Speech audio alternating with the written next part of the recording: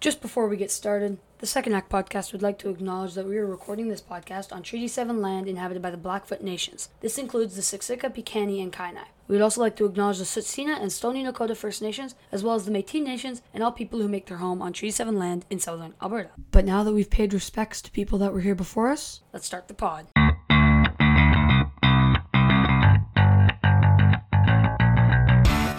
Welcome back, ladies and gentlemen, to the Second Act Podcast. Today's podcast is kind of a dream for us.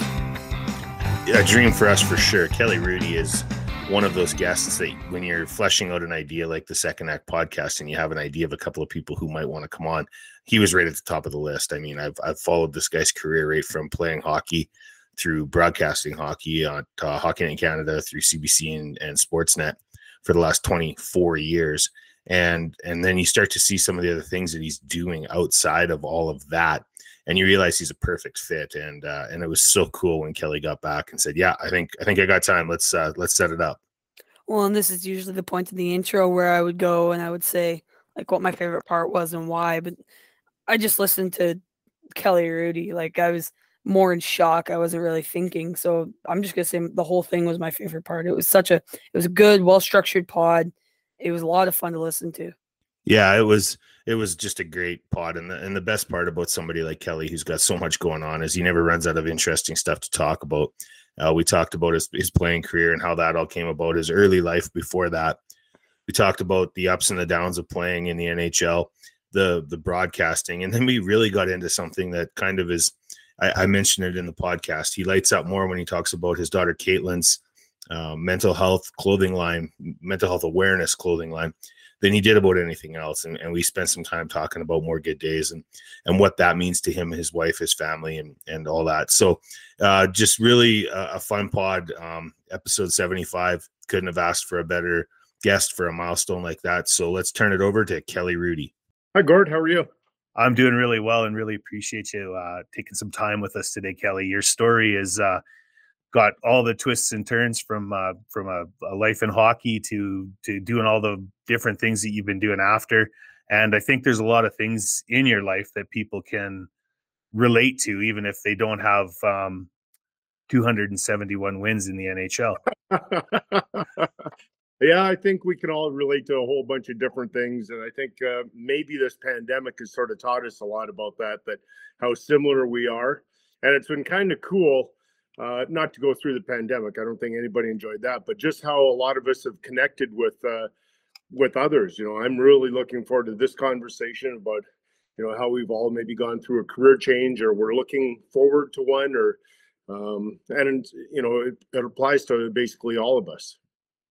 Yeah. And that's the whole idea for this came through one of the first episodes we did was with Robin Regier, and I've known Robin over the years, and all the different things that he's done. And I started talking to people, and you realize that you don't have to have a high profile first act to have a really interesting or sometimes even interesting second act. So when we come across somebody who's got a bit of an idea of what they want to do after this part's done, the decisions that go into changing a pathway or even just the impetus for the change, I think there's a lot of value in sharing that because there's people out there in the world that are thinking of making those same changes.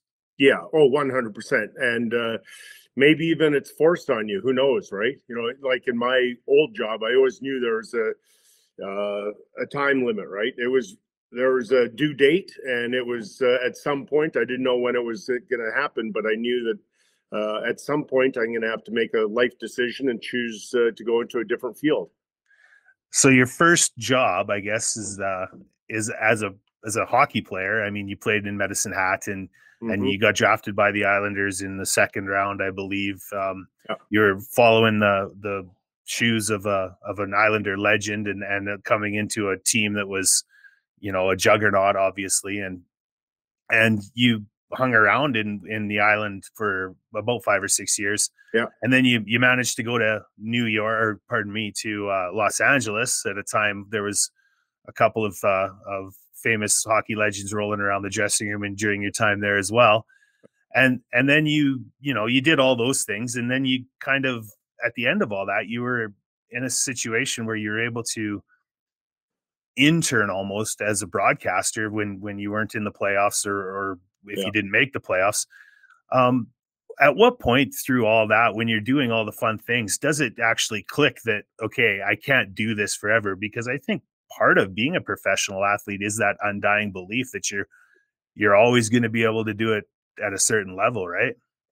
Okay, so my journey sort of starts even before what most people or most hockey fans would know, my playing days. But growing up in Edmonton, Gord, my goal in life was to be a park warden in Banff or Jasper, Yoho, Kootenay, one of those parks. And the reason why is because we didn't have a lot of extra money around. And my mom and dad gave my brother and I an absolute gift as kids. And that gift was we'd go camping to the Rocky Mountains. And so I fell in love with the mountains early on in my life.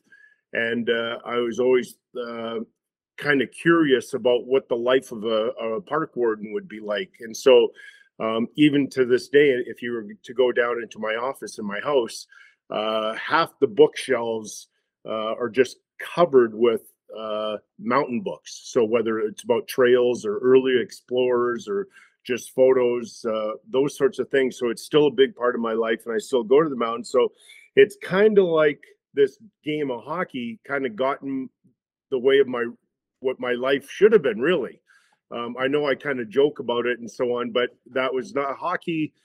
Seems so far away that I could never attain that or being a professional athlete. And so I kind of had to learn along the way how to be a pro hockey player because, like I said, it wasn't my number one love. My love was to maybe go to university and become a park warden. And then all of a sudden I started to get better and better at hockey. And finally, as you mentioned, I went to Medicine Hat, and all of a sudden it really started to take off a little bit there. Although I wasn't, even though I was drafted in the second round, I think I kind of flew under the radar a little bit. And it wasn't until I ended up leaving Medicine Hat and playing 2 full years in the minors in Indianapolis. That's kind of when I had an idea that I might be able to make a few bucks in hockey. So when you're drafted by a team like the Islanders that were so stacked at that point, was that were you excited about the opportunity, or was it more of a whole, this is going to be a tough nut to crack? Both. And I think the reality of it was, Gord, when I went to training camp in 1980, and man, that was some journey because I think I'd only been on 2 or 3 flights ever in my life before that. And then to fly all the way from Edmonton to New York City, LaGuardia Airport, and experience that whole monster and the whole experience of catching a shuttle and going to the hotel on Long Island and then meeting the guys the next day and meeting everybody and seeing the roster for the Islanders, I think was the first kind of glimpse into my life and how hard it was going to be to make the Islanders. Because I don't think I'm going to miss anybody, but I may. When I went to the Islanders, they had, of course, Billy Smith. They had Chico Resch. They had Richard Brodeur. They had Jim Park. They had Rolly Melanson. I think that's all. So I'm at least number 6, or could have been number 7 on the depth chart.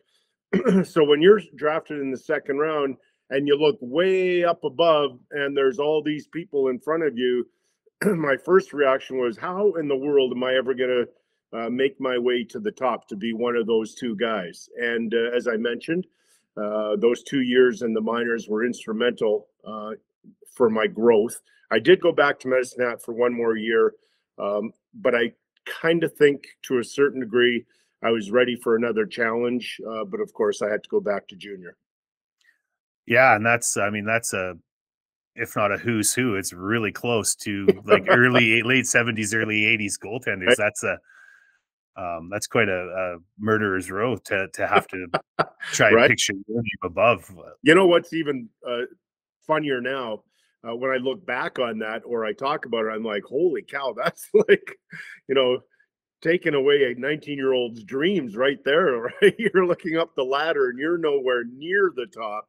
and you don't have a lot of time to make it. So you've got to put in some pretty good work to get recognized.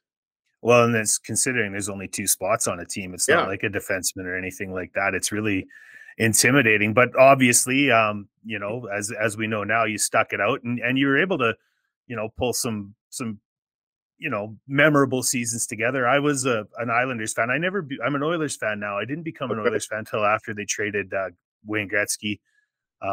At the time, I was kind of contrarian, and I was an Islanders fan. And one memory that I have that you were essential in is the longest game ever. I remember sitting and watching and it going to overtime, and it was time for bed, and I had to go into bed. I was 9 or 10 at the time. Sure.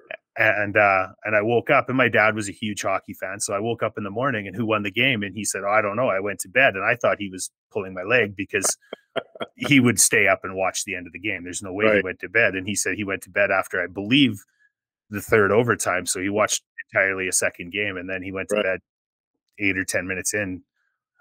Pat LaFontaine scored that goal, and I remember watching it over and over again. But in the days before highlights, like it was on. You had to watch it at the 5:30 news, and then the 6 o'clock news, and then wait until the 11 o'clock news. And it was. I remember seeing you jumping up and down at the other end, probably just dying for something to eat and getting out of those soaking wet pads. Yeah, what a memory. When you bring up the length of that game. And, how odd it was, and people maybe went to bed or whatever. I had a lot of stories when my wife and I came home for the summer. I had a lot of people that when they would talk about the game, they would say, well, we went out to dinner with friends and came home and the game was still on. We thought it was a replay. And because if you remember back in 87, depending, I guess, on what network you're watching, they didn't have the so-called little bug in the corner of the picture to tell you what time or the score or the time left in the period, right? So you'd have to go long stretches without knowing the time of game or the score, unlike today's broadcast where you're made aware of everything during the show itself. So, I think a lot of people were quite surprised that the game ended at Eastern time, 4 minutes to 2 in the morning, which was crazy. Gosh, that seems like a long time from start time. Yeah. So you played in LA until 88, 89 ish, and then you ended up out in Los Angeles, and you actually ended up on with your greatest opportunity at success there when you guys went to the Stanley Cup Finals. What was that like with playing with Wayne Gretzky and being the kind of the toast of the LA town? You're a small town, or I guess a Canadian kid from Edmonton, like that had to be a whole surreal experience. That really was. I thought I kind of knew what so-called hockey celebrity was because playing on the Islanders at the time, we had Dennis Potvin, Clark Gillies, Brian Trottier, Mike Bossy, Billy Smith, and the list goes on and on. And as we had mentioned before, they'd won 4 consecutive Stanley Cups. And being in New York, there's tons of media. Everywhere we went, there's cameras following those guys around. And so I kind of thought I had an idea what that so-called celebrity hockey life was like. Not that I was experiencing it, but through my teammates. And then in the 87 Canada Cup, when I played for Canada, and to be around Wayne for a month and a half or whatever that experience was, and to see that sort of level of celebrity, and then it just grew and grew when we were in LA. Sometimes I would just literally have to stop and just sort of look around and drink it all in. And it wasn't sort of my experience. It was what Wayne was going through. And to think like, my gosh, I don't know what that would ever feel like. I don't think I'd ever like it. As an example, in the first ever NHL lockout in 94, Wayne took a whole bunch of us overseas. I think it was called Wayne Gretzky and Friends, and we played 7 or 8 cities over in Europe. It was really cool. And but the very first city we went to was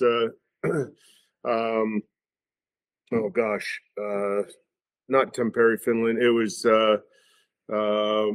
in Finland, anyways. I can't draw a blank right now. And we're in kind of like the town square, and it's a circular hotel, and it was honestly like the Beatles. The crowd they were maybe 10 or 20 deep around the entire hotel waiting to get a glimpse of Wayne, which was just phenomenal. None of us had ever experienced it. And that was, a team with Wayne and Steve Eisman, Doug Gilmore played a few games, Mark Messier, Paul Coffey. It was just crazy. And to see that experience was just shocking, really. Yeah. Well, I mean, that's at that point in your career, you've seen, like you mentioned, you've seen some things. Like, it's not like you're fresh off the farm here. Mm-hmm. And then to have that experience, and I guess in '94 you'd been playing with Wayne for a little while. So at any of that, was that kind of like you knew this was coming when Wayne's around, or was it? Well, I think the reason I bring that experience up was because it was in Europe. So I had experienced all those other things in North America. So I didn't know his popularity was worldwide. I had no idea about that.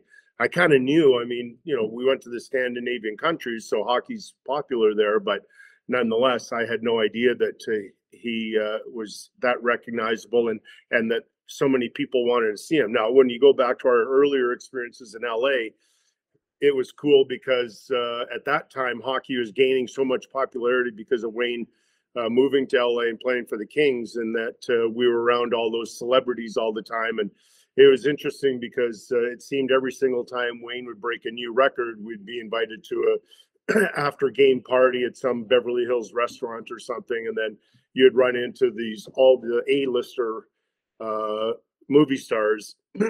And that was weird to think, as you mentioned, a kid growing up in Edmonton, and now we're in there in these restaurants and talking to people that you've only watched on the big screen. So very weird. Yeah, I can't imagine the jarring nature of some of those encounters. So much like everything, though, all this comes to an end. You did sign in San Jose and play for a little while there. Yeah. But as we talked about, in the meantime, you'd kind of decided that you might want to try a hand at broadcasting. And I think a lot of people, that's where they know you now. It's been 24 or 5 years. Yeah. Was that just something that you thought, you know what, I still got a hairline, strong jawline, I'm going to go try this on TV? Or how did that come about? Well, it wasn't based on appearances, I can tell you that. It was based on my early days in New York. And I know most people wouldn't think of it now, but back then I was really quite shy. And but being on a team that had won 4 consecutive cups, we were interviewed often. And being a goalie, you're the person of record after a game. And so you're interviewed a ton. And so I really started to enjoy it. And I think I came out of my shell because of that. But what I really tried to do to sort of separate myself, I hope that doesn't sound like I'm coming across as I'm big time in people, but I really, not only did I watch tons of hockey, but I watched the intermissions. And if you remember back then, well, you might not because you're too young, but the intermission interviews weren't what you get today's interview where they're only about 30 seconds while the player's coming off the ice. These were extended interviews. So depending on what network or what city you were in, the intermission interview might be as many as 5 to 7 minutes long. Oh, wow. Yeah, they were like really sit down interviews. And so very cool. And so you get a chance to sort of show people who you are and your interests. And so I really enjoyed those. And not only did I enjoy watching them, but I enjoyed the players getting interviewed. I enjoyed the interviewers.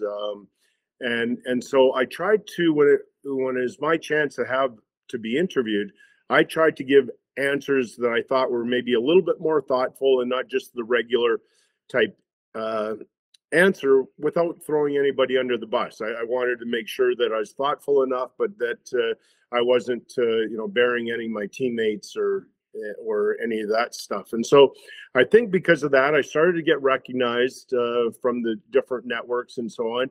But it wasn't until I'm going to say ballpark around 94-ish, 95, that the Kings, we were on a road trip to play the Minnesota North Stars. And I don't know if you know this station, it's a really popular station down in LA, KTLA. And they had a certain amount of games that they would cover locally. And so they were in Minnesota to do this game. And their legendary sports reporter was a guy by the name of Stu Nahan. Stu was Canadian from Montreal, I believe, but he is just an absolute sports commentating superstar down in LA. And he was the interviewer, and he and I had gotten along really well for a number of years. And so this interview went extremely well. Like I said, it was 5 to 7 minutes. And much to my surprise, I didn't know this, but it was being watched back home by John Shannon, who at the time was the executive producer of Hockey Night, and by Ron MacLean as well. And within the next few days, they must have been chatting and said, if there's ever a chance, maybe we'll ask Kelly to come on our show. And, in 1995, we missed the playoffs by 1 point. Our last game was in Chicago. We flew home the next day, and I walk in the door, and my wife says to me, John Shannon has called, and he'd like you to call him back. And I had known John already for about 6 years. And so I knew what he did and all, and I didn't know the opportunity that he was going to present to me. But so I call him back, and he tells me about this new atrium show they're going to have in the CBC building during the playoffs. And it's going to be Ron MacLean and Don Cherry, of course. And then they're going to alternate nights, and it's going to be Ron with somebody else, a guest analyst, and then just keep rotating throughout the first round or two. I can't remember anymore. Maybe the first round. And he offered me the position, but he did say, I want to be up front. You are my second choice. And I was a little bit disappointed. I thought, okay.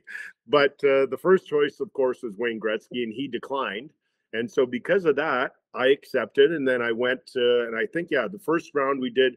The next year we missed the playoffs, and I think I did 2 rounds. So that was quite a commitment. That was after my season ended in LA. I went to Toronto for a month. And so, I made a big commitment, and so it worked out. And then my last 2 years in San Jose, I did it a month or 2 weeks again. I can't remember. 1 year we didn't make the playoffs. 1 year we did, but we lost in the first round, so I went for 2 weeks. But anyways, that was the start of my broadcasting career, and I really enjoyed it. And luckily for me, when I retired fully in 1998 from the National Hockey League, John Shannon was still the executive producer of Hockey Night. He offered me a position, and so away we went. And it's a big learning curve, and although there's a similarity in that both jobs are based around hockey, the broadcasting has nothing to do with hockey itself, really. Other like the job itself, it's just we're talking about hockey, but the performance in doing it has nothing to do with hockey. Well, and even within that, how much broadcasting hockey has changed since 1998. I mean, with the advent of all the different sports channels and the hot stove kind of nature of a year round, how there's really no off season for it. There's slower times.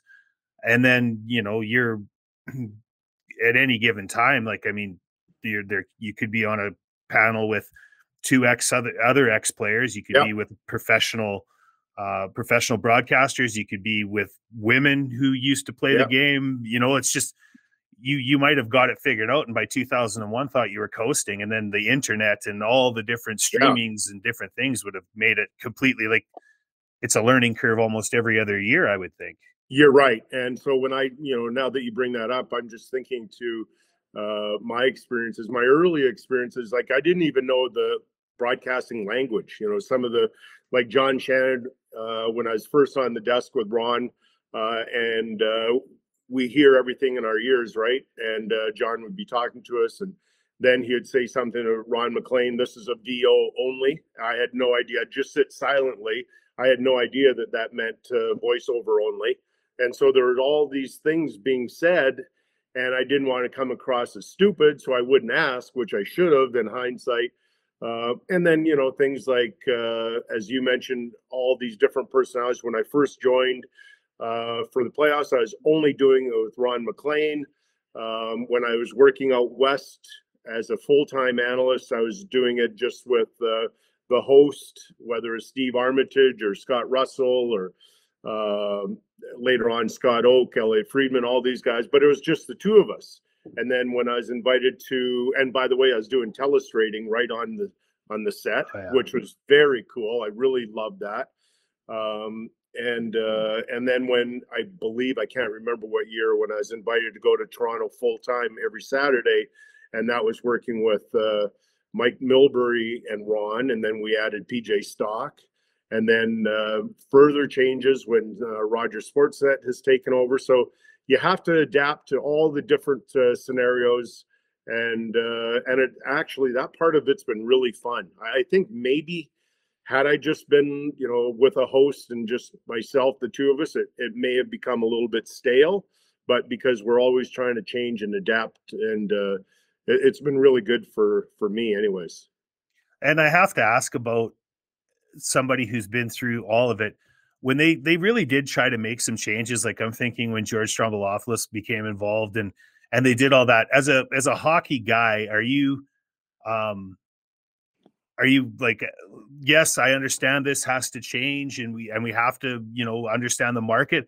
Or are you like, man, it's Canada and we're showing hockey. Let's not get cute and just show the people what they want to see? Well, no, I think the way my brain works anyways, that you're always thinking there's going to be changes, because my industry doesn't stay pat very long. Right. And the good thing is, when George was around, I had known George for a number of years also, so that seemed seamless for me. And I know that with, I'm not trying to be mean or anything. It just didn't work. It's none of my business why it didn't work. I'm just there to do a job that they asked me to do.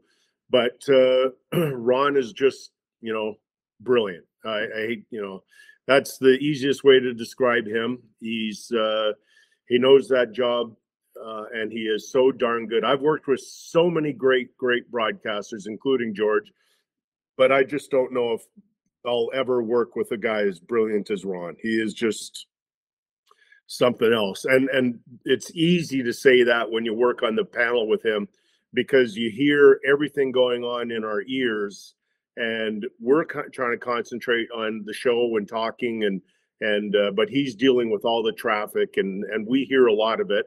And so sometimes you look over and you think, how in the world can this guy be that good? I mean, it's one thing I know a lot of young broadcasters always say, and I did, like, I don't know if I'll ever get used to this with people talking in my ear when I'm talking, and trying to sort of get used to that as best you can. You can never really, I don't think, be perfect at it, but you can get okay.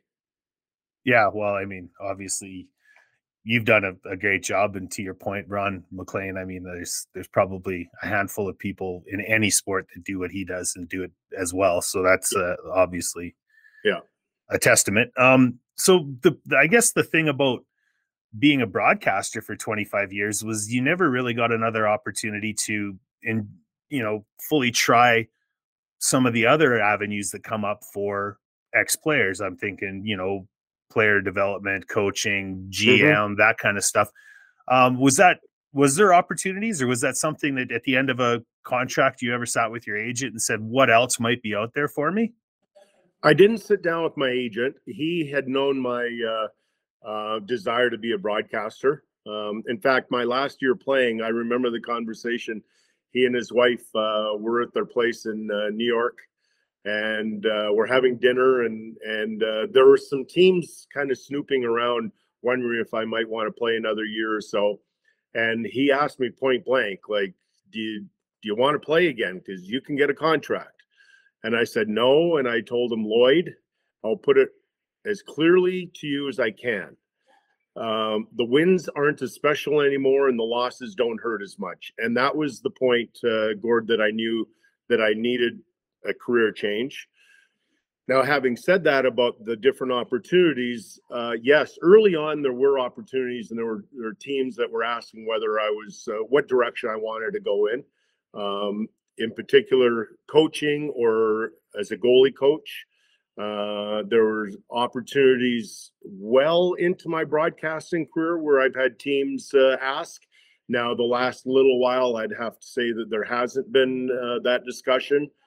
And, I'm at that point, I'm, in my early 60s. I don't know what I might do after this broadcasting career comes to an end, but I'm always open for a conversation. I think that most ex-players would say you're intrigued by the idea of getting into the hockey ops part of it, right? Simply because that's what we've done for a lot of our lives. So there was always, I was curious about it. But the other thing, and I got really lucky in this, that I've had longevity in broadcasting, but I was looking around the coaching ranks, and it's easy to see guys like Scotty Bowman and my coach Al Arbor and, a number of the other guys and the longevity. The fact of the matter is most guys don't last very long. And I didn't like that prospect. So, and I wasn't big on moving. We live here in Calgary and I like that. And I commute every weekend, but it's not like I'd have to go down to the minors for 2 years in some city and then maybe move to a different minor league market and then maybe be an assistant coach for 2 or 3 years and then maybe move again if you get a head coaching opportunity. I had moved enough already in my 17 years playing hockey that I wasn't looking at that. Yeah, and I think there's you got to look at the bulk of it, or in the bell curve. Like Steve Yzerman's going to go and he's going to build a couple of teams. Yes, but not every ex superstar turns into an all-star architect of a team, right? You have to think of the other guys that don't do that. And what if you're one of those? You're dragging your family further and further around instead of being able to enjoy this life that you do have in Calgary. 100%. And that's why when I look back, and I'm very content, and I know I've made the right choice. And although it was a big choice, I heard somebody say early on in my broadcasting career that, boy, if you ever approach anywhere near a 10-year career, you should consider yourself really blessed. And as you mentioned at the top, I think I'm in my 24th year full time, which is shocking, really. Well, I mean, they got to have that person that comes in and delivers the goods every time while they're moving pieces in and out, that, the straw that stirs the drink. They got to have the glass that holds the cup or the ice and everything together. Right. So, well, I appreciate that. So you got this playing career, this broadcasting career, but that's ultimately that's what you do for a living. Like who you are is you're an ex-hockey player, you're a husband, you're a father, you're a grandfather. Yeah. And one of the things that, as the world becomes more comfortable with it, there's more people talking about it. And you've really been an advocate for mental health and the awareness of people who are battling mental health issues, to the point that you've been awarded an honorary degree from Mount Royal University here in Calgary. So are you able to tell us a little bit about how that became so important to you and what you're doing in that space? Yeah, right off the top, well, thank you for that. And thanks for having this conversation with me. It's the work I'm most proud of. Hockey's great, broadcasting's great, but this whole thing about talking about mental health started with us, with our family in 2005 when Caitlin, she was 12 years old. She's our youngest daughter. And she started experiencing a bunch of things in life, and it was making her life very, very difficult. In the fall of 2005, my wife was taking her to school, first day of school, and she couldn't get out of the car, literally could not get out of the car. She was so afraid. And as Donna said, when she came home, if only you could have seen the sheer look of fear in her eyes.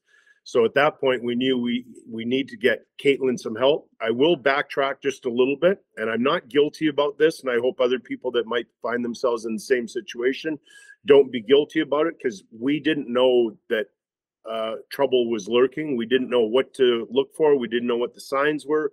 We, of course, recognized that Caitlin was going through some things, but we thought they were all just little individual acts, or as I like to say, quirky little habits. In hindsight, many years later, when we put it all together, yeah, it makes sense. She was really going through a lot. But we were good enough to, in 2005, get the help that she needed. So that was quite the battle for her, still can be. She was diagnosed with OCD and anxiety. Her fears are, she wakes up every day fearing disease and dying. She gave us one of the most profound statements ever. in 4 years after going to therapy, she came to us, my wife and I, and she said, Mom, Dad, I'm having more good days than bad. And, you know, what a profound statement for somebody at 16 years old to share with us that the magnitude of that statement. So she had been doing quite well. And then in the fall of 2012, she thought she was going to move away and go to university in Kelowna at UBCO. And it started off okay. And then within a month, it was not good for her and she had to come home. As you can expect, Gord, she was embarrassed and all these things. And so she had to go see her doctor again. Quite surprising to me, Gord, she got through that rather quickly. I didn't expect it to be as quickly as it happened to be.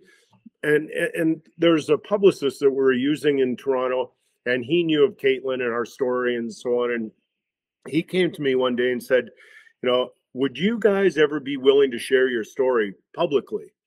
And I thought my first thought was, Gord, well, it might be too soon. This is spring of 2013. Caitlin had a tough time, only 6 or 7 months before. And I'm thinking, boy, you know, I don't want to trigger anything. It might be too emotional for her, but she agreed to it. And then so Joe O'Connor at the National Post and Lauren LaRose with the Canadian Press wrote 2 beautiful articles, captured her spirit wonderfully. But just the night before the stories were going to go to print, I was in St. Louis for a playoff game, and I called Kate, and I was actually quite concerned or nervous. And I said, you know, social media was just starting to take hold. It wasn't quite as big as it is now, of course, but I was still concerned about the haters or the bashers or, you know, and so I expressed that to her. She said, no, I'm okay. And much to our surprise and much to our delight, it's all been nothing but heartwarming. People just send their love and support and so on. And so it's been really building from that point on. And, you know, so much so, look at us, 2 grown men talking about this conversation, which, Gord, I don't think would have happened 7 years ago. Certainly not 10 years ago. Now it is a conversation we're having. And then so with Caitlin's strength, it gave me the strength to share on social media what I've been going through since the summer 2019, just before the pandemic. The pandemic certainly didn't make my case any easier, but my thoughts were and still can be start out as rational, and then they turn irrational. And what Caitlin taught us about mental health is the loop, and it just goes round and round and round unless you have the tools to break that loop. In the case of a lot of people, it just gets louder and louder and doesn't stop. And so because of that, I've shared on social media I've been seeing somebody. I haven't seen this person just for a little bit because I'm doing quite well, and I want to just see if I can sort of do it on my own with the stress of the start of the hockey season. But I know I'll be going back soon. But I went for weeks, for months and months. I had to go, you know, every Friday during the pandemic, and for a while I was going for months, and it really, really helped me. So much so that we would go sit there, and I'd be in the office for half an hour. We didn't even talk about my mental health. I just needed that. I like that place to go sit. I found it comfortable to be there and safe. So then I started journaling, just all these different things that have really helped me with my mental health, and sharing on social media has been amazing to me because I found this little community that we share, and people kind. It's just awesome. And I think that you mentioned the fact that these conversations weren't commonplace, you know, a very short number of years ago. And I watched your appearance on Brady's podcast from a couple weeks ago. I've had Brady on, and the things that he's doing, he's getting like these humongous, like AHL legendary scrappers to come on and say, like, man, I was swinging for everything I was worth, and it was the only thing that was keeping me from doing something permanent, right? And I think to myself that we have these avenues and these opportunities. And the fact that we're willing to take them and talk about these things, hopefully the next generation, it doesn't have to be so remarkable that 2 grown men can sit and have a conversation about it.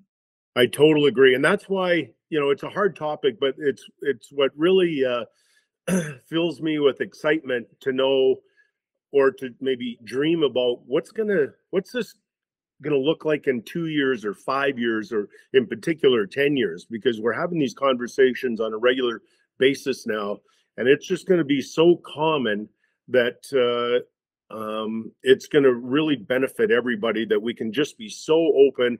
I know the workplaces, a lot of places where people go every day, those are getting better and safer for people, and they feel that they're supported. I know for me, I was really supported. I still am. All my bosses know.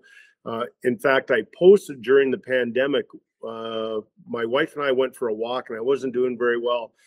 And my boss, one of my bosses, saw it, and he called me immediately and said, "Oh my gosh, sorry, Kelly, do you need time off?" And that would be great for a lot of people, right? And my immediate thought was yes, but I knew that no, I can't do that. Because my brain would win, right? The brain was trying to ruin me would win. So I needed to continue to go into work and get a win that way, and also prove to myself that part of the brain isn't going to take over. So can you tell us a little bit about the More Good Days? I believe, talking with Brady, you were talking about how some of that advocacy and what you guys are doing with that brand, you're able to meet people, talk to people, and that probably, there's no winning in that. No one's further ahead. You're just in a different spot in that journey. What's it like through that avenue, to meet all these people? It's phenomenal. And so this was not my company. It's not my wife's company, Donna. This is Caitlin and her husband, Hayden. And they came up with this idea, and I'm wearing one of their shirts. This is their dog, Nuvi. Hayden, by trade, is an artist, so all the artwork is theirs. And they have, again, it goes from that line that Caitlin gave us back in, 2009. Mom, Dad, I'm having more good days than bad. So they just shortened it to More Good Days. And the thing why I think it connects people is because we can all agree with that. We're all looking for more good days. And so they started that clothing company called moregooddaysclothing.com. And they have all sorts of different things. They have hoodies, they have t-shirts, they have hats, they have toques, they have all sorts of things. And I like to wear it everywhere I go. Especially on planes, because it's so comfortable on Friday, Sundays when I'm flying either to Toronto or home, and it starts a conversation. In fact, the last flight I was on, the flight attendant wanted to know more about More Good Days, so I told her Caitlin's story and Hayden's story. And as an example, they were at an outdoor market here in Calgary in September, I want to say. And I shared that I'd be there with them on social media. I went there, and a few months ago, Gord, I had posted a thing on social media about, after seeing the person helping with my mental health, I'm carrying now in my wallet a laminated index card with a number of little sort of points, reminders that to help me when I'm having a tough day. And I shared that on social media. And so we go to the event, and a guy, total stranger, comes up to me and opens his wallet and shows me his index card, reads out loud what his things are. It was very cool, very nice bonding moment between two males, never met. We hugged each other, and we both felt really great. So, that's what this company does, brings us all together. It's all based on love and support and mental health, and it's really cool. I'm so proud of them. It's interesting, Kelly. We're audio only. With a face like this, I don't flash it. But man, if people could see, you just described, a almost 700 game NHL career. You described a 25-year career in broadcasting on Canada's premier hockey, and you lit up more talking about your daughter's endeavor than you did about the other stuff. So I think that's a testament to just how important you find that, and how important you feel it is. Oh, 100%. I'm glad we had this conversation about it, Gordon.